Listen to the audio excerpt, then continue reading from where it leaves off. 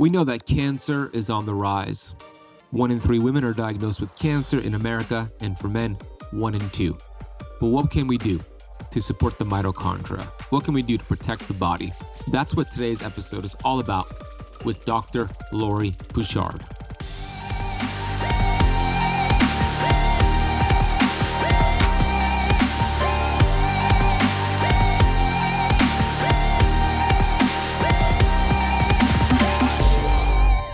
Cancer, it is a survival mechanism.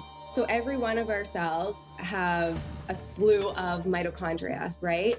And those mitochondria are producing energy. And when you think about the way that you're making energy, it's the mitochondria's role to do that. And so you think about all the things that damage our mitochondria. So stress, toxicity, inflammation, the glyphosates, all the things around us that can damage our actual mitochondria. Are those cells that were once healthy, they actually have to change energy modes, and that is when they become more of a cancerous cell. And the problem with cancer is that they don't stop replicating. So they keep overproducing. They completely change their mechanism of how they survive. So they're very clever in the sense of they're trying to stay alive. So it's two different energy mechanisms. So when we think of like human evolution, that's really all cancer is. Those cells are trying to stay alive. Given a very toxic environment, those cells have to change.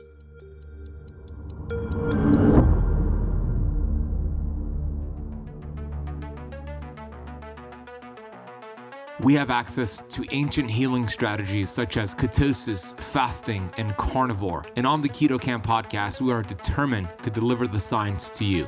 We bring in the thought leaders in this space to have extraordinary conversations so you could apply it and change your life. Your body was built to thrive. Your body is capable of healing as long as you identify the interference and remove it. I believe you are a masterpiece because you are a piece of the master. My name is Ben Azadi. I'm the best-selling author of Keto Flex, and I want to thank you for spending part of your day with me.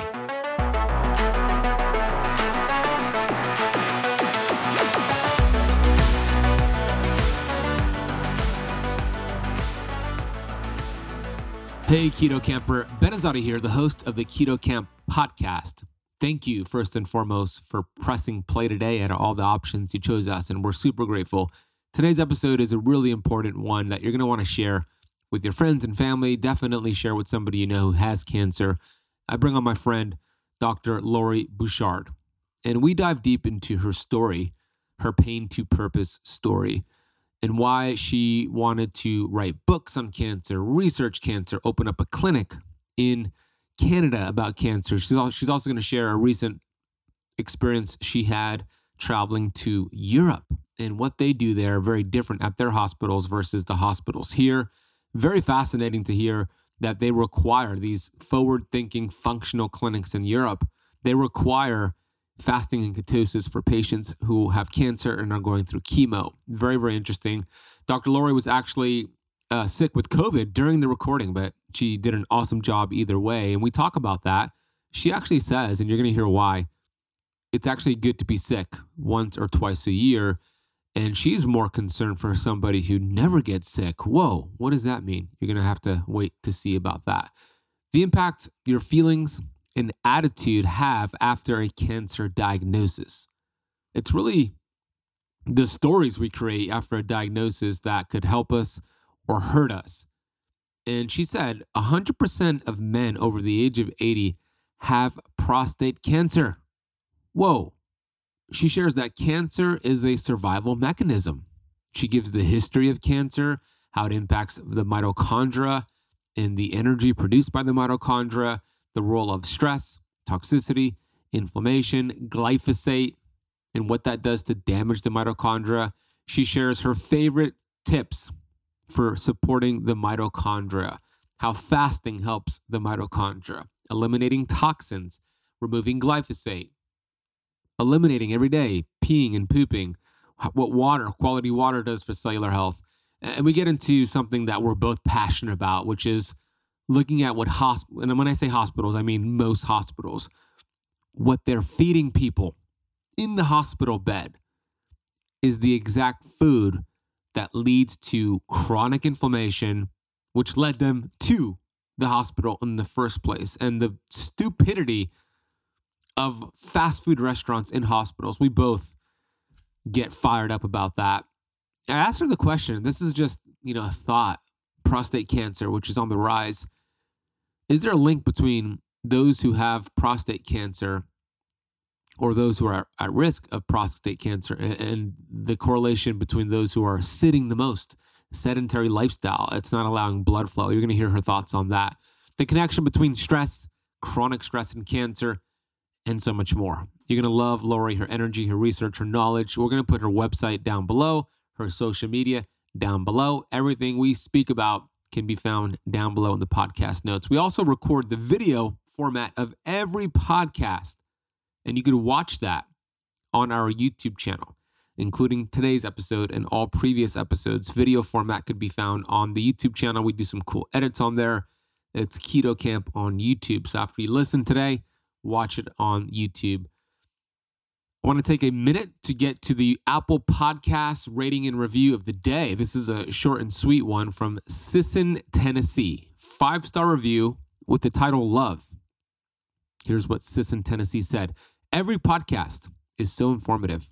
Ben has excellent guests, and I love his book, Keto Flex, as well. Thank you, Sisson. I appreciate you listening, getting the book. You're awesome. And also, thank you for taking the time to leave that rating and review. It really helps. If you have not left the Keto Camp podcast a rating or a review yet, please do so right now because it really, really helps. So I would love if you paused and did that. Quick reminder, today, the release of today's episode, we are also hosting a 4 Secrets to Mastering Keto Masterclass. It's taking place November 7th at 12 p.m. Eastern Time. That is today. November 7th is today. And it's free. We're giving away hundreds of dollars worth of free prizes for those who join. But also, I'm going to dive deep into the science of keto and give some keto strategies for flexing. This is a new presentation. So hopefully you hear this on time. Head over to ketosismasterclass.com or click the link in the podcast notes. And if you're hearing this after the fact, we're going to have a replay available for a couple of days. So you could still go to ketosismasterclass.com and learn those 4 secrets to keto. All right, let's talk about cancer and mitochondrial health with Dr. Lori Bouchard. Dr. Lori completed her degree in health science at Western University and a doctorate of naturopathic medicine, the 4-year full-time program at the prestigious Canadian College of Naturopathic Medicine in Toronto. Dr. Bouchard founded Inside Health, Ontario's most innovative naturopathic healing center, to help patients and people reverse complicated and misunderstood conditions such as Lyme, chronic fatigue, Hashimoto's, and infertility. More than a decade later, Inside Health offers a comprehensive range of naturopathic support, welcoming all those who wish to live an optimal life. With a special focus on cancer health, Dr. Bouchard is on a mission to help patients understand the real roots of cancer and how gut health, genetics, and environmental factors impact tumor growth. Here is Dr. Lori. Dr. Lori Bouchard, welcome to the Keto Camp podcast. Hi, Ben. Thank you so much for having me. Thank you for being here today. I know that you're playing injured. You're actually dealing with COVID right now. You're day 5 or so since you started feeling off, you said, from your trip. So share right off the bat, what happened with your trip to Germany and feeling off when you got back home? Yeah, so I went to Germany and Switzerland. So I've never been to Switzerland. So I've never experienced chocolate like that before, cheese. Like I just fully indulged in things that I would typically never do. Maybe I'd have a little bit, but never to the extent of what I've done in the past 2 weeks. So along with the eating changes, the habits of just what I'm ingesting, and then also from flying, radiation, the stress, the time change, jet lag, like circadian rhythms all messed up. When I get home, I was just getting rid of stuff from my body in all directions. And it's a very healthy thing to get sick once or twice a year. Like the people who never get sick, I worry about them. But my body was purging to another level, which is fine. It's great getting rid of that. And then, just today, I'm like, maybe I actually have COVID. But I'm realizing that it's not it's a flu, right? It's like a viral infection, but my body was in the perfect storm of making this happen. So it wasn't like if I didn't eat like garbage, if I didn't travel, maybe I would have been exposed to someone who's had COVID and been fine. But I know that I've created this perfect storm of a situation and I'm feeling the way I am because of that. But I see it as an opportunity of why not implement a 5-day fast? Why not give my body all the nutrients it needs? Why not listen to my body when it's starting to say no and actually rest and not do so much? So I actually see this as an opportunity of kind of like recharging and relaxing and implementing things where I was maybe too busy to do before. So yeah, that is what's going on right now. And I'm not mad at it. I'm not mad at the situation. I enjoyed what I did when I was there. But now that I'm home, I'm going to be recharged any day now. I love the attitude. I love the mindset around it. I also got sick back in July after travel. Dr. Pump actually had COVID in Utah and we were masterminding and then I got it from him. And I was banged up for a little bit. I had a fever of 104.5 degrees Fahrenheit for a couple of days. But like you, opportunity for my body, my innate intelligence to just do its job. So I didn't do anything personally to suppress or lower the fever. I let my body go through the fever. I just rested. I didn't fast for 5 days. I fasted probably for like 36 hours. And then I started to get my appetite back. So I kind of listened to my innate intelligence. But are you currently on a long fast right now? I am. Yeah. I'm only having water and electrolytes. I'm taking probiotics every few hours. There's supplements I'm just taking every few hours. Not any of the fat soluble vitamins, but yeah, I'm the same as you. I'm very intuitive when it comes to like, okay, when should I break it? And I just don't feel like I'm ready yet. If I'm feeling extremely lethargic, then I probably would and say, okay, I need some more fuel. But yeah, I'm going to just see how long I can go. And I'm feeling good right now. Like I'm not 100%, but yeah, it's interesting because when I was in Germany, the whole point of going there was to visit these oncology clinics or hospitals that are all naturopathic and holistic. So these huge hospitals who promote fasting, who promote natural healing, they use mistletoe, they use high dose vitamin C, they do all the things that I do in my clinic and in Ontario here, but alongside chemotherapy. So when someone's sick, they're like, of course you have to fast before chemo. They're like, of course you need to have a temperature and warm up your body. They give hot baths before chemo and after chemo to warm up their body to create a fever.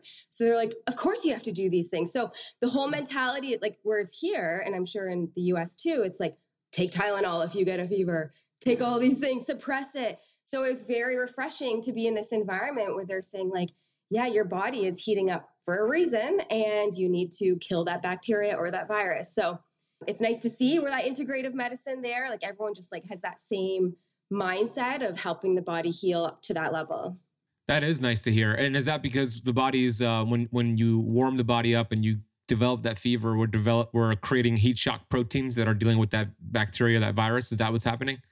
Exactly. Exactly. Yeah. Yeah. It all has to do even with circulation too. So you think of like a lot of bacteria or cancer cells even thrive in a hypoxic environment where there's not a lot of oxygen. And so the more circulation you can get, the more like increased temperature, patients just do better overall. So even when people are on just like feeling exhausted and not able to do the things, just things that they can do to help with circulation. So using acupuncture, using hyperthermia, the heat baths, saunas, anything to get their bodies warmed up. And you mentioned when you started off the conversation that if you did not get sick once or twice a year, if you haven't gotten sick for years, that would be a cause for concern. Could you explain why? Yeah. And you know what? It's so interesting because most people that have cancer, they're completely shocked because they're saying, I never get sick. I'm usually the healthy one out of all my family. I am the one that takes care of everybody. I'm go, go, go. I do all these things. I'm the caregiver. And so the fact that I got cancer is shocking. And I'm thinking, well, you know what? Your immune system never even had a chance to purge these things because you're in this like fight or flight mode all the time. You're go, go, go, taking care of everyone else. And your body's like reserving all this toxicity. And so getting rid of garbage is a very important thing for our body. So not saying you should be sick once or twice a year for lengthy periods of time, like a few days of something like spitting up mucus, like getting rid of stuff is a very healthy thing for our body to do. So if you're never experiencing that, that's a problem. Like, where is that garbage going? That's a paradigm shift for a lot of people. That's interesting. For a few years, I did not get sick. Actually, I think 3 years in a row. And then last year I got sick and I recovered fast. This year I got sick and I recovered fast. And it's interesting because I also did a test with a company called Glycan Age. Have you ever heard of them? Looking at glycans and how they, to assess your longevity. Have you heard of that? Yeah. And my test was an anomaly, meaning I tested with them. They sent me a kit because they wanted to come on my podcast, and I did the test, and it showed my biological age as very, very old, at 74 years old. And I'm like, okay, I know. I'm like, okay, something has to be off here. So I'm like, can I speak to like your lead scientist, maybe a couple of them, get some feedback? And they chalked it down to it being an anomaly, and my immune system is just kind of overactive, which is showing a false older reading. And they didn't say it was a bad thing or a good thing. They just shared that it's not an accurate test for me specifically and what I have going on.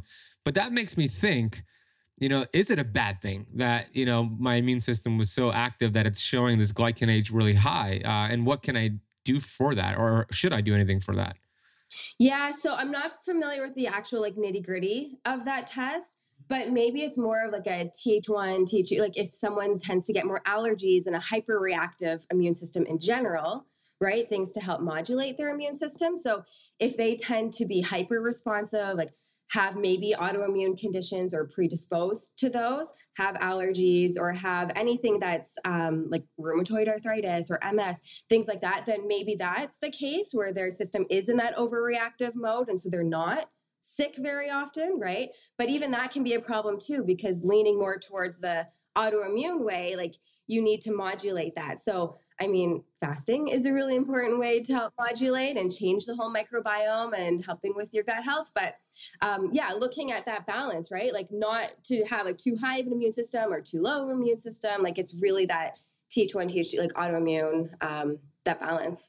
Makes sense. Yeah. And I do have autoimmune. I have Raynaud's, right? I have Raynaud's, which is an autoimmune condition. However, it's gotten so much better over the years with the things you've mentioned, fasting, heavy metal detox, just living the life that I'm living. And it's amazing, like you said before we hit record, that we have these tools that we could apply. Some are free, like fasting and grounding and vitamin G, which I call gratitude.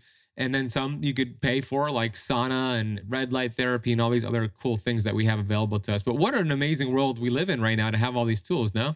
Yeah. And I love that you talk about gratitude so much because I see that especially after someone's diagnosed with cancer, they have this chance to almost like view the world differently. They reflect and appreciate things differently. Like they're the ones that always think that they have to do everything for everyone else. And then when they see their family members saying, I want to do this for you, like I actually want to support you and I want to be there for you, like just that gratitude of them sitting back and saying, wow, I have this amazing support team that maybe they didn't even recognize before, or things that have come out where they're like, wow, every day that I spend with my children, I am just like cherishing those moments way more than they would have before, where they're kind of in this cloud of like to-do lists and busy and go, go, go.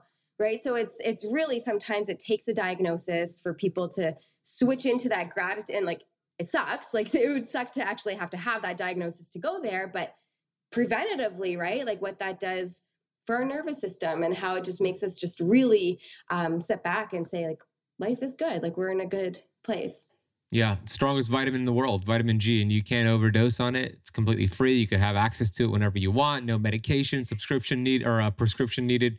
When you search online and you look for cancer hashtags, the top hashtags are like F cancer, I hate cancer, and what is your thought process around the war against cancer, the hate against cancer? Is that something that is the wrong way of looking at it? Yeah. Like, I mean, never having a cancer diagnosis, I can't really like say you cancer because I've maybe like, okay, so I have two different thoughts on this. I think that, whenever someone gets hurt, for example, like, so just say your child or like a young child falls and they have this like huge cut on their leg and they see this injury and just say it's like slow to heal. You're not going to run over to the kid and be like, F you, you scar, and you wound, like, screw you, this happened. You're going to go over to that injury and like give it love. You're going to give it a hug. You're going to like support that child in the way that the body is amazing to heal. So you look at that as like an injury happened, an external threat came in, and we need to support the body in how it's going to heal. So that FU attitude is, I think, in the process of cancering, making things way worse. It's that anger is going to exacerbate this, and like the why me mentality, and like, why did this happen? But I mean, that's the culture we live in. We're told that it's bad luck, and we're told that cancer is something that just like, oh, it's not in your genes, it's luck. So a lot of people don't understand that like, why does cancer even happen in the first place? So I can see, oh, I'm given this death threat, essentially, right? And so in the process of having cancer, that's not the way that I would go about it. I would say, okay, this is a reason to change, and this is a reason to look into my health and healing from a physical, mental, emotional, all the levels. But then when I can resonate with the FU cancer is when it's taking many people's lives. So I've seen where people work really hard for their health, but they have a very aggressive type of cancer. And so the loss of the person, I can see that where they're like, okay, you, cancer. Yeah. So it is a very like, I get it, but really it's so many great things come out of, I mean, it's awful to say that too, but a lot of things come out of that where families become a lot closer.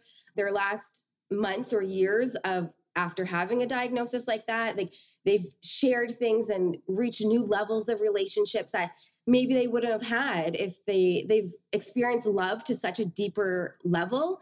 And even the connections that it brings and the knowledge that it brings, like there's so many benefits to it too, as much as it like, I mean, we're all going to die of cancer eventually. Like that is just the reality of it, right? 1 of every 2 people in their lifetime will get it.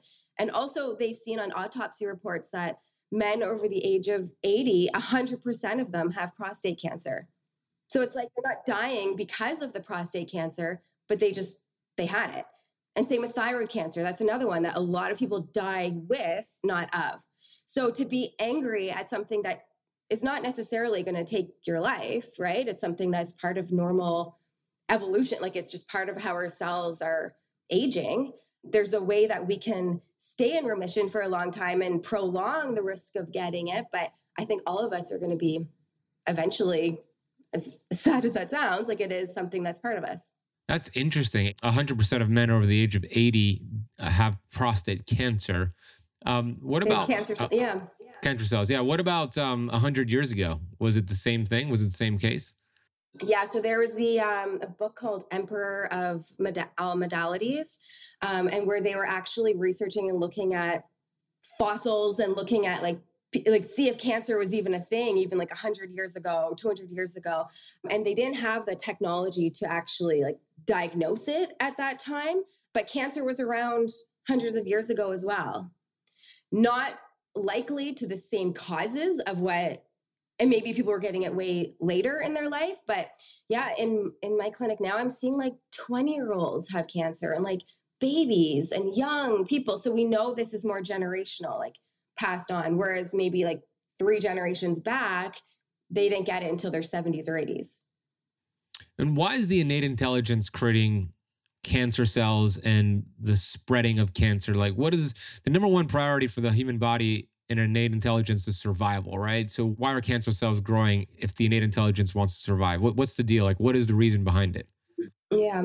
Well, cancer, it is a survival mechanism. So every one of our cells have a slew of mitochondria, right? And those mitochondria are producing energy. And when you think about the way that you're making energy, it's the mitochondria's role to do that. And so you think about all the things that damage our mitochondria. So stress, toxicity, inflammation, the glyphosates, all the things around us that can damage our actual mitochondria.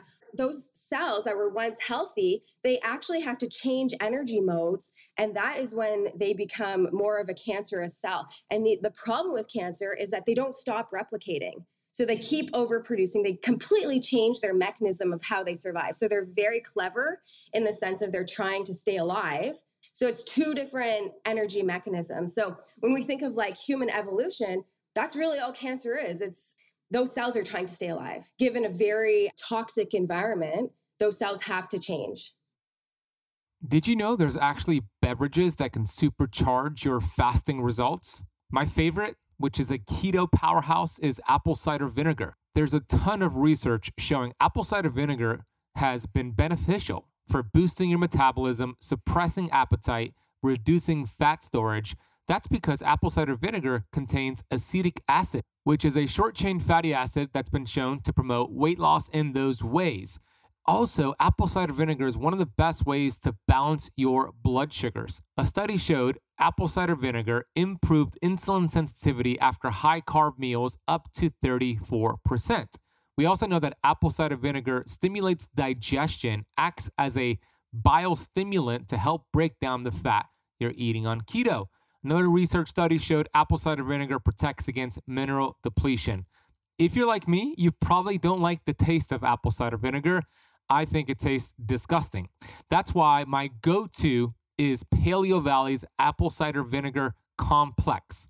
This is an organic blend of apple cider vinegar and 4 more gut and health supportive superfoods. I take this before my meals, I take it before coffee, and this enhances my fast and my blood sugar regulation. You'll find it contains organic apple cider vinegar, organic turmeric, organic ginger, organic Ceylon cinnamon, and organic lemon. Since you are a listener of the Keto Camp podcast, we worked out an exclusive discount code for you to get the apple cider vinegar complex capsules and all of the products over at Paleo Valley. All you need to do is head to paleovalley.com and use the coupon code KETOCAMP15 at checkout for 15% off your entire order. By the way, they got delicious beef sticks and an awesome organ meat complex. Go check them out. paleovalley.com. That is KetoCamp15 at checkout. We'll also drop a link down below in the show notes. And how did you even get involved with cancer research? At what point during your life and career did you want to dedicate your research to cancer? So when I was in school, there's no way I would want to come near talking about cancer. It was 4th year of medical school where we had to choose like which area we wanted to go into. And I'm thinking like, I want to do things like gut health and fertility, maybe sports medicine, all the really like exciting, and maybe even like focus on weight loss, all those things that I could even just like relate to more.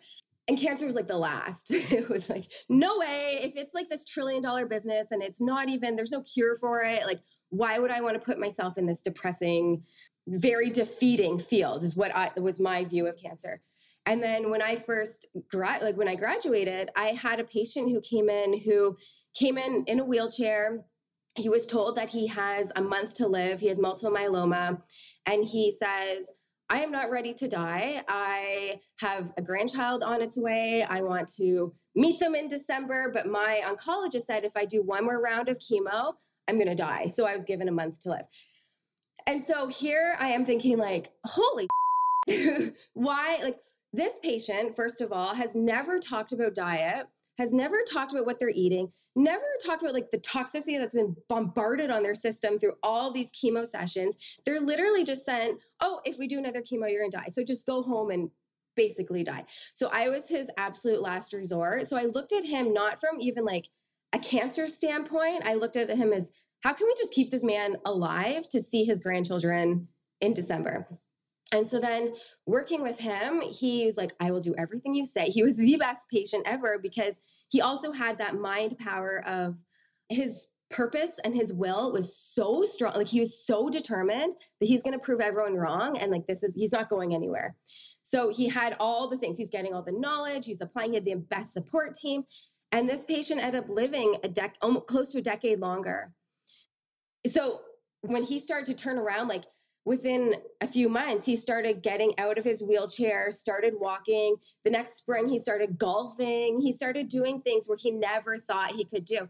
So he was more of like I would say like a walking advertisement for me. And I didn't think I was going to be getting into the cancer world, like I said, but everyone started coming in and saying, okay, if you could help him, you can help my stage 1, stage 2, stage 3 type of cancer. And a lot of the things that I'm learning about cancer in general is just like foundational stuff that people don't know, right? Like even how to track your labs, how to eat properly, how important having regular bowel movements are, how to track inflammation, like all those things before it even gets to a cancering stage is so critical for everyone to know. So that's what really empowers me to learn more. And if I can help people with cancer, I can help people with losing weight. I can help people with digestive issues. Like everything else seems like I might be bored, essentially, is what that comes down to. I just need that learning more and there's so much to know with cancer. So it's, for me, being that detective is really keeps me on my toes.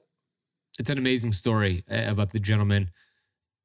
Cancer, how long does it take for cancer to continue growing on average before you get a diagnosis by your doctor saying you have a certain cancer? How long on average does it take for that to happen?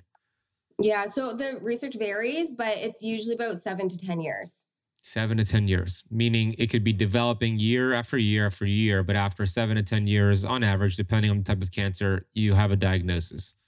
Exactly. And there's certain things you can track. Like you can look at your blood work and to say, like, am I creating an environment where it allows cancer to thrive? Like people can take these action steps to just get like yearly checkups and say, like, are these markers promoting a cancer's growth? Or is it something that like they can take a handle of it, right? And they can just be on, not to like give anxiety of, oh, I'm going to get cancer, but it should be a more proactive thing to keep you empowered to know more. Because if I hear one more time patients saying, oh, I was just sent home and the watch and wait approach, like watching and waiting for if once it gets really big, then we're going to do something about it.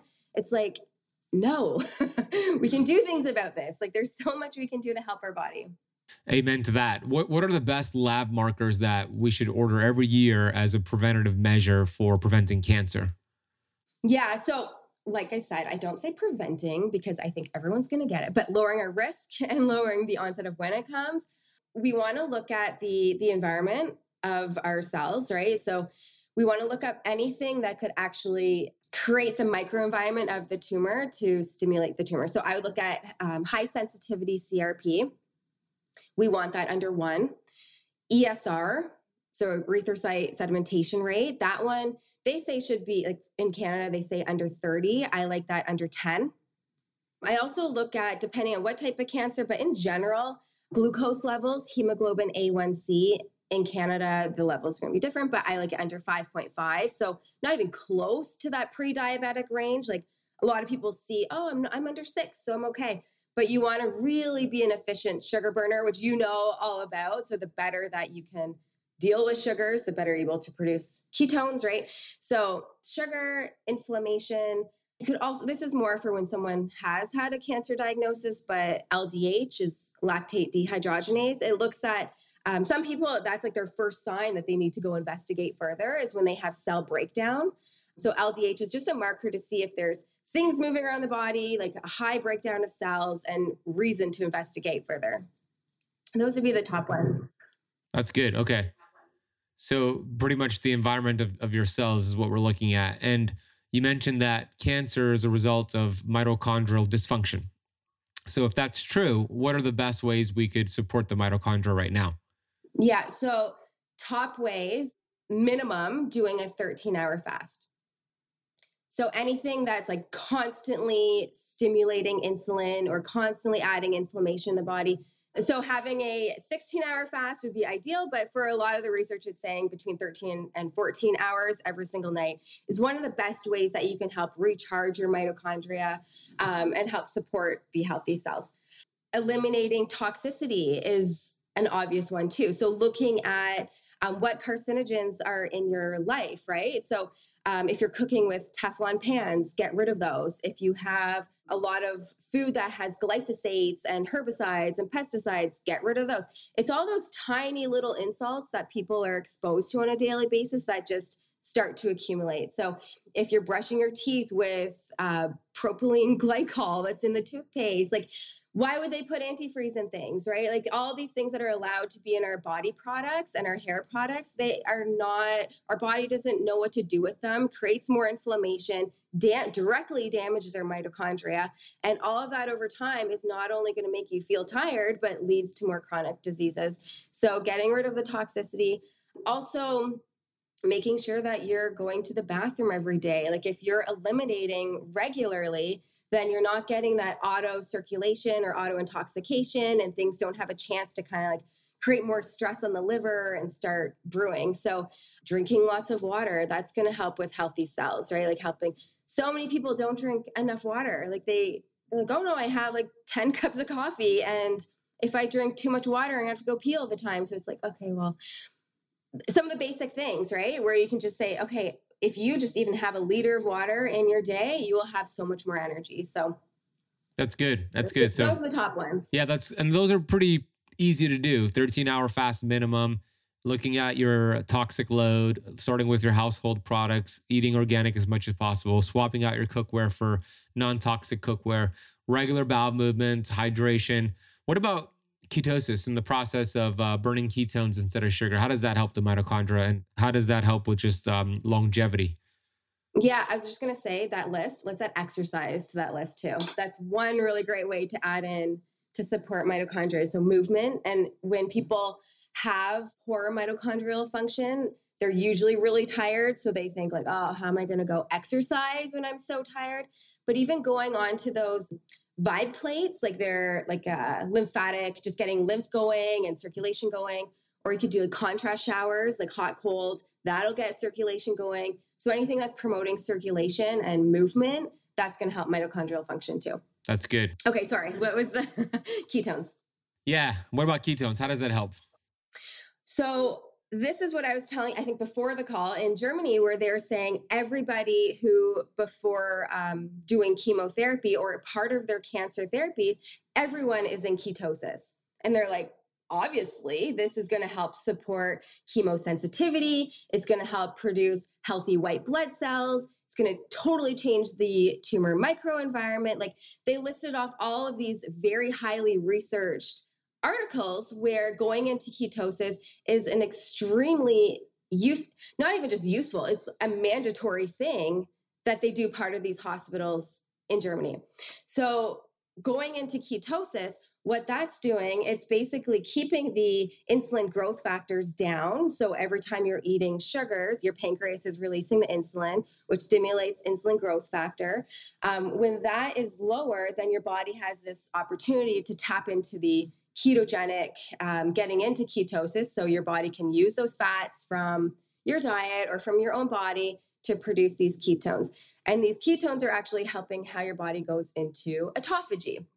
And we know when we can go into autophagy and you're killing off all these dead cells and old cells and getting rid of abnormal cells in the body, you have a much stronger chance of living a healthier life. So bringing down inflammation is huge when it comes to cancer care. And especially before chemotherapy, if you're not in ketosis, then it's a lot harder for that chemo to be sensitive to the cancer cells. So if you're fasting and in ketosis, it actually protects your healthy cells during all of that toxicity, which is huge, right? So a lot of people that I help, I see them where they like go through chemo and they're like, I feel fine, totally fine. Like they're not bedridden for weeks. Like they do the chemo. Yeah, it sucks. And they're feeling tired, but they're no way like bedridden for weeks. Like it's a completely different experience. So they do what they need to do to help kill off cancer cells in that aggressive way, but let's build health at the exact same time. So getting into ketosis is a really important way to do that. That's awesome about that hospital making that mandatory. I love that. And that's very uncommon, meaning most hospitals don't do that. And I want to get in a little bit into the hospital thing soon, but question on the insulin-like growth factor. So IGF-1, if somebody's getting that on their lab work, how should they view that? Should they view that as the higher it is, the more their body is in this anabolic growth phase, too much mTOR? And is the goal to bring it as low as possible, or is there kind of a sweet spot with that? Yeah, the goal is really to have it as low as possible, and it's completely modifiable through diet, completely. So for example, if you eat a donut and go in, have your IGF-1 checked, it'll be high. It'll be high. So it's something that like spiking sugar, spiking insulin, you're going to have a high level. So when you go in after maybe a 12-hour fast, at least, just to get a baseline. And then you can monitor that again, even a month later. So if your overall IGF-1 is declining over time, that's a really good thing. So the more that you can manage and support how your liver is producing this IGF-1, that's a really great thing. Is it also a marker to look at for mTOR? Will eating excessive protein spike that up, and eating protein frequently also spike IGF-1? Yeah, it depends on genetics too. Like some people, when they have high with certain genetic SNPs, so the ASCL1, that one, if you have a lot of sugars in general, a lot of protein, if they have a lot of protein, it can convert to sugars in the body. So they'll start to become more diabetic on a keto diet. So that's something to monitor and to look at. So yeah, people are in really high protein and they start to see their blood sugar adjust or to increase, then they might want to look at cutting back on that protein because their body is just going into that pathway. What are your thoughts on melatonin as it relates, not so much to sleep, which we know is very important for what we're talking about here, but as it relates to mitochondrial health and as an antioxidant? Yeah, so I actually use in cancer melatonin as more of a pro-oxidant, which is use higher dose melatonin. So for sleep, you would probably use like 3 milligrams, 6 milligrams maybe. For cancer care, I go up to 60 milligrams. And so that has apoptosis effects on the body. But melatonin is one of the most highly researched hormones when it comes to especially hormonal cancers. It can be used for any solid tumors, really, but melatonin is a really great thing to do for cancer care. It also helps with GERD. So reflux melatonin is really great. It strengthens that esophageal valve. It also can help with serotonin production too. So anyone who's on SSRIs, they would want to watch out because they may get a serotonin storm, like too much serotonin in the body if they supplement with melatonin. But it's interesting because I see a lot of shift workers come in with cancer. And you think about how their melatonin has been messed up for years, right? And they just feel like, oh, they're like, why do I get cancer? But they've probably been blocking this melatonin production for decades. So supplementing with that may be just so critical for their healing process. Yeah, and melatonin, to your point, is one of the most potent antioxidants for the mitochondria, right? It's one of two antioxidants that actually get into the mitochondrial membrane. But you said something interesting. You said you use it at high dose as a pro-oxidant. My understanding is that melatonin is an antioxidant. So how does that work here? Yeah, so same thing as like with vitamin C, low doses, it's an antioxidant, which is really great, cleaning up free radical damage, any kind of inflammation in the body. It's helping with cleaning that up. But at high doses, so whether it's vitamin C or melatonin, it turns more into a pro-oxidant, which has more of a cancer-killing apoptosis effect. So that's what you want. I mean, you could use either or, depending on the person. If someone has a lot of oxidative stress already, then low dose melatonin may be more suitable for them. Like the too much oxidation may be a problem, even in their cancer care. But yeah, the low dose or high dose melatonin is fantastic. I was actually, there was a study showing with rats where they had a tumor cell. And in the study, they removed the pineal gland, so the gland that produces melatonin. And it showed when they removed that gland, the tumor, like the cancer just metastasized within no time. So it just shows the critical role of melatonin on our body and controlling cancer. Hey, Keto Camper, we've been told for a long time, when it comes to magnesium, look at the forms. And let's face it, there's so many different forms and confusion when it comes to magnesium. But this company called Upgraded Formulas, they've created a nanoparticle magnesium, so you don't really have to worry about the form anymore. The unique thing about nanoparticles, it goes right into your membranes. It's small enough to penetrate the cell membrane. And the truth is, most people are suffering from a magnesium deficiency. Common symptoms and signs of a magnesium deficiency include poor sleep, cramping, eye twitching, headaches and migraines, irregular heartbeat, stiff joints, anxiety, depression, body odor, and others. Magnesium is intimately involved in how you look, feel, and how you move. It's critical for feeling energetic, achieving peak mental and physical performance, and looking young and vibrant. There's a current sleep study being conducted right now on Upgraded Formulas magnesium. Early results so far shown that it was given to 212 doctors, and they had an average of 30% more deep sleep shown on their Oura Ring with Upgraded Formulas magnesium. Now, why is that important?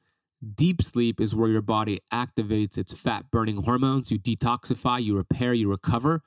How many of you would want to get more deep sleep? I'm raising my hand right now. Upgraded magnesium is endorsed by myself, my mentor, Dr. Dan Pompa, by my colleague, Dr. Mindy Pels, and many, many others. Another cool thing about magnesium is that it converts into melatonin, and melatonin is the most potent antioxidant for your mitochondria. And yes, it also helps with sleep. Look, it's much easier to replace the building blocks than to put in hormones. And that's what magnesium does. If you want to get your hands on a bottle of upgraded magnesium for 15% off, head to upgradedformulas.com. Use the coupon code KK15 at checkout, and you'll get 15% off your entire order. That's upgradedformulas.com. Use KK15 at checkout to get 15% off your order. I'll drop a link for you down below in the podcast notes. So let's go back to the hospital conversation. Most hospitals in the United States, they have it backwards, meaning somebody, for example, going through chemotherapy in a hospital here in the US, probably similar all over the world, but I've seen in the US, somebody going through chemotherapy, they're a patient at the hospital, they're on their hospital bed, and their nurse comes in with this tray of food that's processed junk food that actually could increase inflammation, which led them there in the first place. And then on top of that, you have fast food chains in hospitals where doctors take breaks and go eat that. Patients take breaks and go eat that. Why do you think that is? And why do we have it so backwards? I know. And I was actually in one of the ICU clinics or the hospitals nearby, like in Canada. I was looking at what they're putting in these patients' feeding tubes when they're like literally on their last, like they're on their deathbeds. Or critical care at least. And in these feeding tubes, like their food bag, first ingredient was glucose corn syrup. It was all like sugar. It was all just disgusting, modified. Like there was no food actually in it. It was just fillers and high calorie, because the high calories are what they say is going to keep them alive and functioning. But like you said, we know it's an inflammatory process and it's feeding that inflammation, and it's only going to kill them faster, which is really sad. But so when I was at the hospital in Canada, I was picking all the oncologist's brain. I'm like, what food are they eating? How come, like, what do you think about this? What do you think? There was only one out of the 10 oncologists that I met on that floor, at least, that said, yeah, this is BS. If we want patients to live and get out of this hospital, we need a whole wing of nutrition and how to supply the body with health and healing. And you know, vitamin C therapy is used all over the world. Why would we not be using it here? But 9 out of 10 of these doctors don't care. They did not want to engage in a conversation of, and I don't know if that is a legality thing, a pharmaceutical thing, or what the actual, if they're going to get their license taken away if they talk about actual fueling the body properly. I'm not sure, but it is against humanity. Like it's crimes against humanity. That's what I see it as. It's really sad. And then you just think like, wow, most people, when you're in the hospital, you're just like, okay, you're giving me this, I'll have that. Like they don't even think twice. But yeah, it's killing people faster, essentially. Yeah, it's unfortunate. Have you seen any research on exogenous ketones as it relates to maybe chemotherapy or radiation exposure, or any benefits to exogenous ketones? Yeah, I think if you are having a hard time producing ketones on your own, absolutely supplement with those. If your body is in ketosis, whether it's organically or from taking it, like low blood sugar, and then supplementing with exogenous ketones, that's fantastic. So before patients do hyperthermia or do chemo or do hyperbaric chambers, especially in cancer, you need to be in ketosis. So a lot of patients have a hard time doing that. So they do supplement, and they are in that state, even if they can't do it on their own. That makes sense. And you wrote a book about breast cancer, and it's called Live Longer and Stronger with Breast Cancer, a step-by-step guide. If you're watching on YouTube, it's right behind you. Why did you want to focus on breast cancer? Yeah, I've written another book since, Cancer Doesn't Own You, that talks about Great title. all of the things that patients have been asking me over the past 12 years in practice. And so I've kind of just accumulated all of those questions into a book, so then I can not repeat myself 1,000 times. And just get I understand that. Here, just read the book. But with breast cancer is really interesting because I wanted to focus in on one cancer specifically instead of just like writing up for the first book about all the different cancers because they can be very different. But with breast cancer, I felt like I did see a lot of patients in my practice that I could relate to. Like they were young moms, they have children, they have this hormonal cancer where I've seen a lot of like in their 30s and or like even high 20s where they're diagnosed with breast cancer and they're given this like no change in diet, no change in emotional, like no mindset change. Like there was nothing given to them. And they're basically trying to like, they're having all these emotional issues because they go home seeing their children and thinking like, this could be the last time that I see Christmas with them. This could be so I had this really for breast cancer, but now it's really all hormonal cancers women's health in general. I do see a lot of endometrial, cervical, but with breast cancer, you can actually apply a lot of the principles in that book for many hormonal cancers. So even for prostate cancer and even colon cancer, a lot of the similar pathologies are the same. So like what I said, the IGF-1, the hemoglobin A1C, the inflammation, I talk all about that in the book. So even though it's called for breast cancer, it's really for all cancers. It can be applied to. A question on prostate cancer. Thoughts on this? I heard, I think it was Spencer Feldman. Dr. Pompa brought him into our group, and we do weekly trainings. And he said that he believes a big reason to why men are getting prostate cancer is a sedentary lifestyle. They're sitting a lot. There's not enough blood flow going to their prostate. Do you think that might be the case for a lot of these men? Absolutely. Like right now, prostate cancer is given they're saying that it has to do with testosterone. So if you're given a prostate cancer diagnosis, then they'll put you on androgen blockers, suppress all of your testosterone. But if that theory was actually true, wouldn't you think men doing testosterone injections in their 20s and 30s would be the one with prostate cancer? But those are the men who are working out more, they're getting circulation going, they have a healthy, normal testosterone level. But you're right, as we age, it's very common for most people to be sitting at their computer all day long and not moving. And that's when their testosterone is declining. So they're feeling more depressed, can't put on muscle, they're just feeling more anxious. So all the things that go along with low testosterone. So for men in general, I like to prescribe a hula hoop, get their hips moving and get things moving, because that's a really important thing to get blood flow to that area. In general, most people are way too stagnant. We don't move around enough.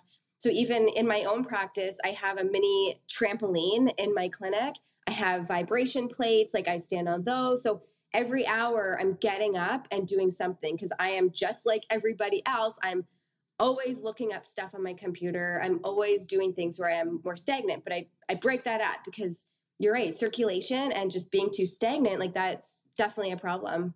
Those are some good tips. I never even thought of the hula hoop thing. So go ahead and get a hula hoop, men and women. It's cheap. Very gentle. Cheap and gentle. Yeah, nice to go, every few hours, take a break. What's like a good protocol for the hula hoops? What's a good way to use that? I mean, if you've never done it before, you'll probably want to just go as long as you can. But you don't even need a hula hoop, like just doing Zumba class, like something that's like getting your hips moving, right? Like dancing, putting on music. Like how often do people just like turn on music and just dance? Like most people are so just like, gotta go to work, gotta do this, got to my to-do list, I have to do all these things. But think of the power of just putting on music and getting movement in, right? Like we should incorporate that into our days. Yeah, absolutely. Absolutely. All right. I'm going to ask you a difficult question here. We know that cancer is a result of many, many things. It's not just one thing. It's a combination of many, many things. I get that. But, or I should say, and if you had to choose one thing that contributes to cancer more than anything else, what would you predict that would be? Well, I've definitely seen where like I go right to my logical brain here of like what I've seen. And I can see two people with the exact same diets, the exact same diagnosis, every measure being the exact same, except the one person has major fear and anxiety, sleepless nights, their cortisol is through the roof because of this trauma that they've just been told that they have with cancer. So, I mean, it essentially is a death sentence, what they think, right? So, given all things lifestyle and food being the same, absolutely stress. Because you think about too how stress and cortisol is going to affect now how you sleep, right? How you repair at night, how you rejuvenate. There's even studies showing with tumor suppressor genes how it blunts that action. So we all have these mechanisms of cleaning up these cells that are trying to become cancerous. With high cortisol, it blunts that. So stress, I would say, as much as I don't want to say stress caused your cancer, it's the accumulation of everything. But the one that's living in this sympathetic nervous state, go, go, go, really anxious about what's next and what's next, I think that's going to be triggering cancer cells more. Interesting. Yeah, I asked Dr. Erin Keneally the same question. Do you know Dr. Keneally from California? Yeah. And of course, she agrees that it's a multitude of things, but she said if she had to choose one, similar to your answer, she said, trapped emotions, right? Which is similar to stress and fear. So isn't that interesting? And the good thing about that answer is that we could actually, it's very easy to take control over that. It's like a decision that you make. It doesn't require all this like money and equipment to take care of stress. Yeah. And even I was going to say about the trapped emotions and traumas, you think of people with PTSD, right? And then to be given a cancer diagnosis, it almost like reignites past traumas that they maybe haven't dealt with. So that's where a lot of this past healing and looking into these emotions that have been blocked for all these times, it's a way for your body to work out things that you've maybe suppressed for so long or let go of. Let's get a little sciencey as we land the plane here. What role does the membrane of the cell play here with cancer progression, right? That lipid bilayer that's protective, kind of like the bodyguard. What role does that play, and how do we support that? Yeah, so all lipid bilayers, obviously by the name, is all the healthy fats, right? And so if you are not feeding your body enough healthy fats, how on earth can all those cells communicate properly, right? And not just any fat, the ones that are low in or have no toxicity, because a lot of people think like just having deep fried something or whatever, that's a source of fat, but it's actually making your system more toxic and less able to communicate. So that bilayer is such an critical part. So getting enough MCT, olive oil, coconut oil, all the things that have healthy fats to help our cells communicate, because that's what it's really all about. Anything with health, if your cell's not communicating properly, how are you supposed to produce healthy hormones? How are you supposed to have a strong immune system, to think the enteric nervous system? How are you supposed to communicate properly? It all really comes down to each one of our cells. Like Dr. Pompa says, treat the cell and you'll get well, right? That's it? That's his motto? Yeah. Yeah. So that's huge. Like you have to look at the deep cellular tissue there. Absolutely. I agree. And it's the quality of the fats that matter. What do you think is worse for us? Vegetable seed oils, these omega-6 bastardized, adulterated fats, or is processed sugar worse for us? Which one is worse? Ooh. I would go with the processed fats. Yeah.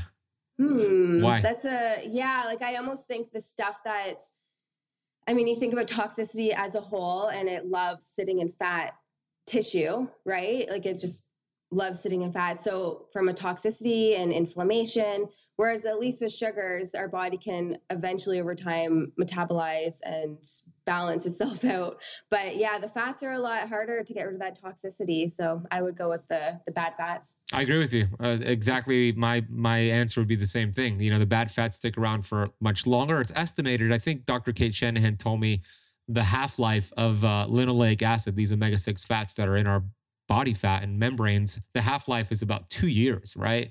Meaning if you got rid of them today, 2 years later, half of them are still in your body. With sugar, yeah, sugar's not good if you eat it a lot, but you could go ahead and be active, do some trampoline jumping, do some squats and use that for energy. But those bad fats, they stick around for a very long time and they're everywhere. Like, what do you do when you travel? What do you do when you're at restaurants? Do you make requests to cook it in a healthier oil or alternative? Oh, that would be, yeah. Or do you just take the hits? I usually just stick to the salads and put the dressing on the side. I'll have like grilled fish or grilled chicken. Like I'll have things that are never in a fried state because I just feel awful anyways. Like it's not just like because I know they're bad for me. The other thing I learned too is deep fried French fries. So the potato, once it's in a deep fried situation there, it has aldehydes, which are, like you said, with the fats, it takes years to get rid of these toxins. And so, yeah, the way that it's cooked is so important. And I stick to very basic foods, even when I go out, because it's more about the experience of who I'm with and the environment of what I'm with versus like feeling, oh, it's a treat for me. And I can go out and I can have just like the most not disgusting. It probably tastes delicious, but you just know afterwards, you're like, oh, why did I do that? So I really try to stick to even the basics while I'm out. Yeah, that's good. That's a good call. Where do you see our health as it relates to cancer going in the next 10 years? You mentioned earlier that it's inevitable. We're all going to get cancer. We all have cancer cells right now, but 1 in 3 women are diagnosed with cancer within their lifetime, 1 in 2 for men in the US. But where do you see this? Do you see this getting better in 10 years? Do you see it staying the same, getting worse? Where do you see the projection going? I believe from when I first started practice, like I said, 12 years ago, the questions patients were asking were nowhere near the knowledge that people have now. I'm very excited about the patients being much more informed and they can actually ask better questions. They know that the system is wrong. They know that they have to heal their body and protect their system throughout conventional care. So even if our pharmaceutical model is taking over and they're not giving many options, I believe people are getting smarter and really want to help themselves. So as a whole, I mean, it would be great if we had these integrative clinics like in Europe. However, I'm not holding my breath for it. I still think it's amazing that we have a lot of information out there and people can take charge of their health, even if the big pharma and big industries are not integrating the way we would love it to be. Well said. Absolutely. Final question for you, Lori, is vitamin G, gratitude. We mentioned it earlier. What are you grateful for today? I love that. I am completely grateful for my 3 young girls. I have a 4, 6, and 8-year-old. And as crazy as life gets, when I was away from them for 2 weeks, I came back with a totally different, like just such a gratitude for how sweet and young and amazing that they are. So yeah, my 3 little girls, definitely. That's beautiful. That's special. Where can the Keto Campers go check you out, get your book, follow you on social? Yeah, so I'm giving away my free book, Cancer Doesn't Own You, on drlori.ca, so drlori.ca. Awesome. We'll put that down below. What about social media? Where do you want them to go? And then on Instagram, I'm at Dr. Lori Bouchard. Okay, great. We'll put that down below. So if you're watching on YouTube, you can find it in the notes. If you're on the podcast, find it in the notes. Dr. Lori Bouchard, I love your work. I love what you're doing. I always learn from you. I look forward to doing more collaborations with you, and just thank you so much for coming on here and giving us hope and inspiration and empowering us with your research. Amazing. Thank you so much, Ben. I'm so honored to be here too.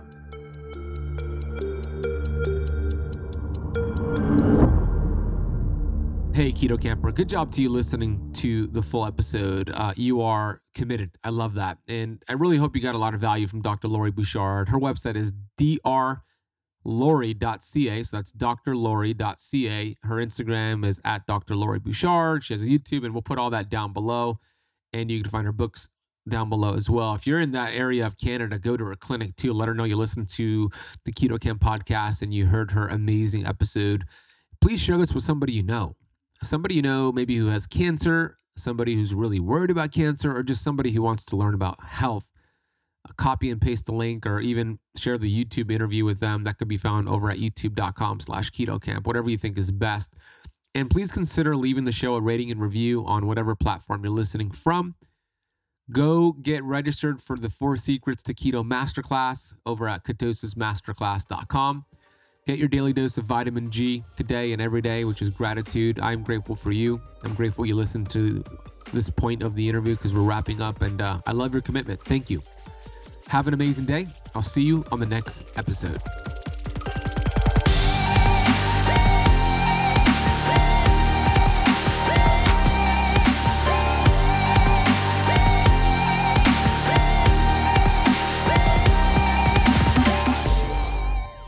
This podcast is for information purposes only. Statements and views expressed on this podcast are not medical advice.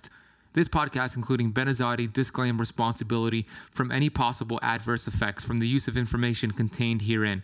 Opinions of guests are their own, and this podcast does not accept responsibility of statements made by guests. This podcast does not make any representations or warranties about guest qualifications or credibility. Individuals on this podcast may have a direct or non-direct interest in products or services referred to herein. If you think you have a medical problem, consult a licensed physician.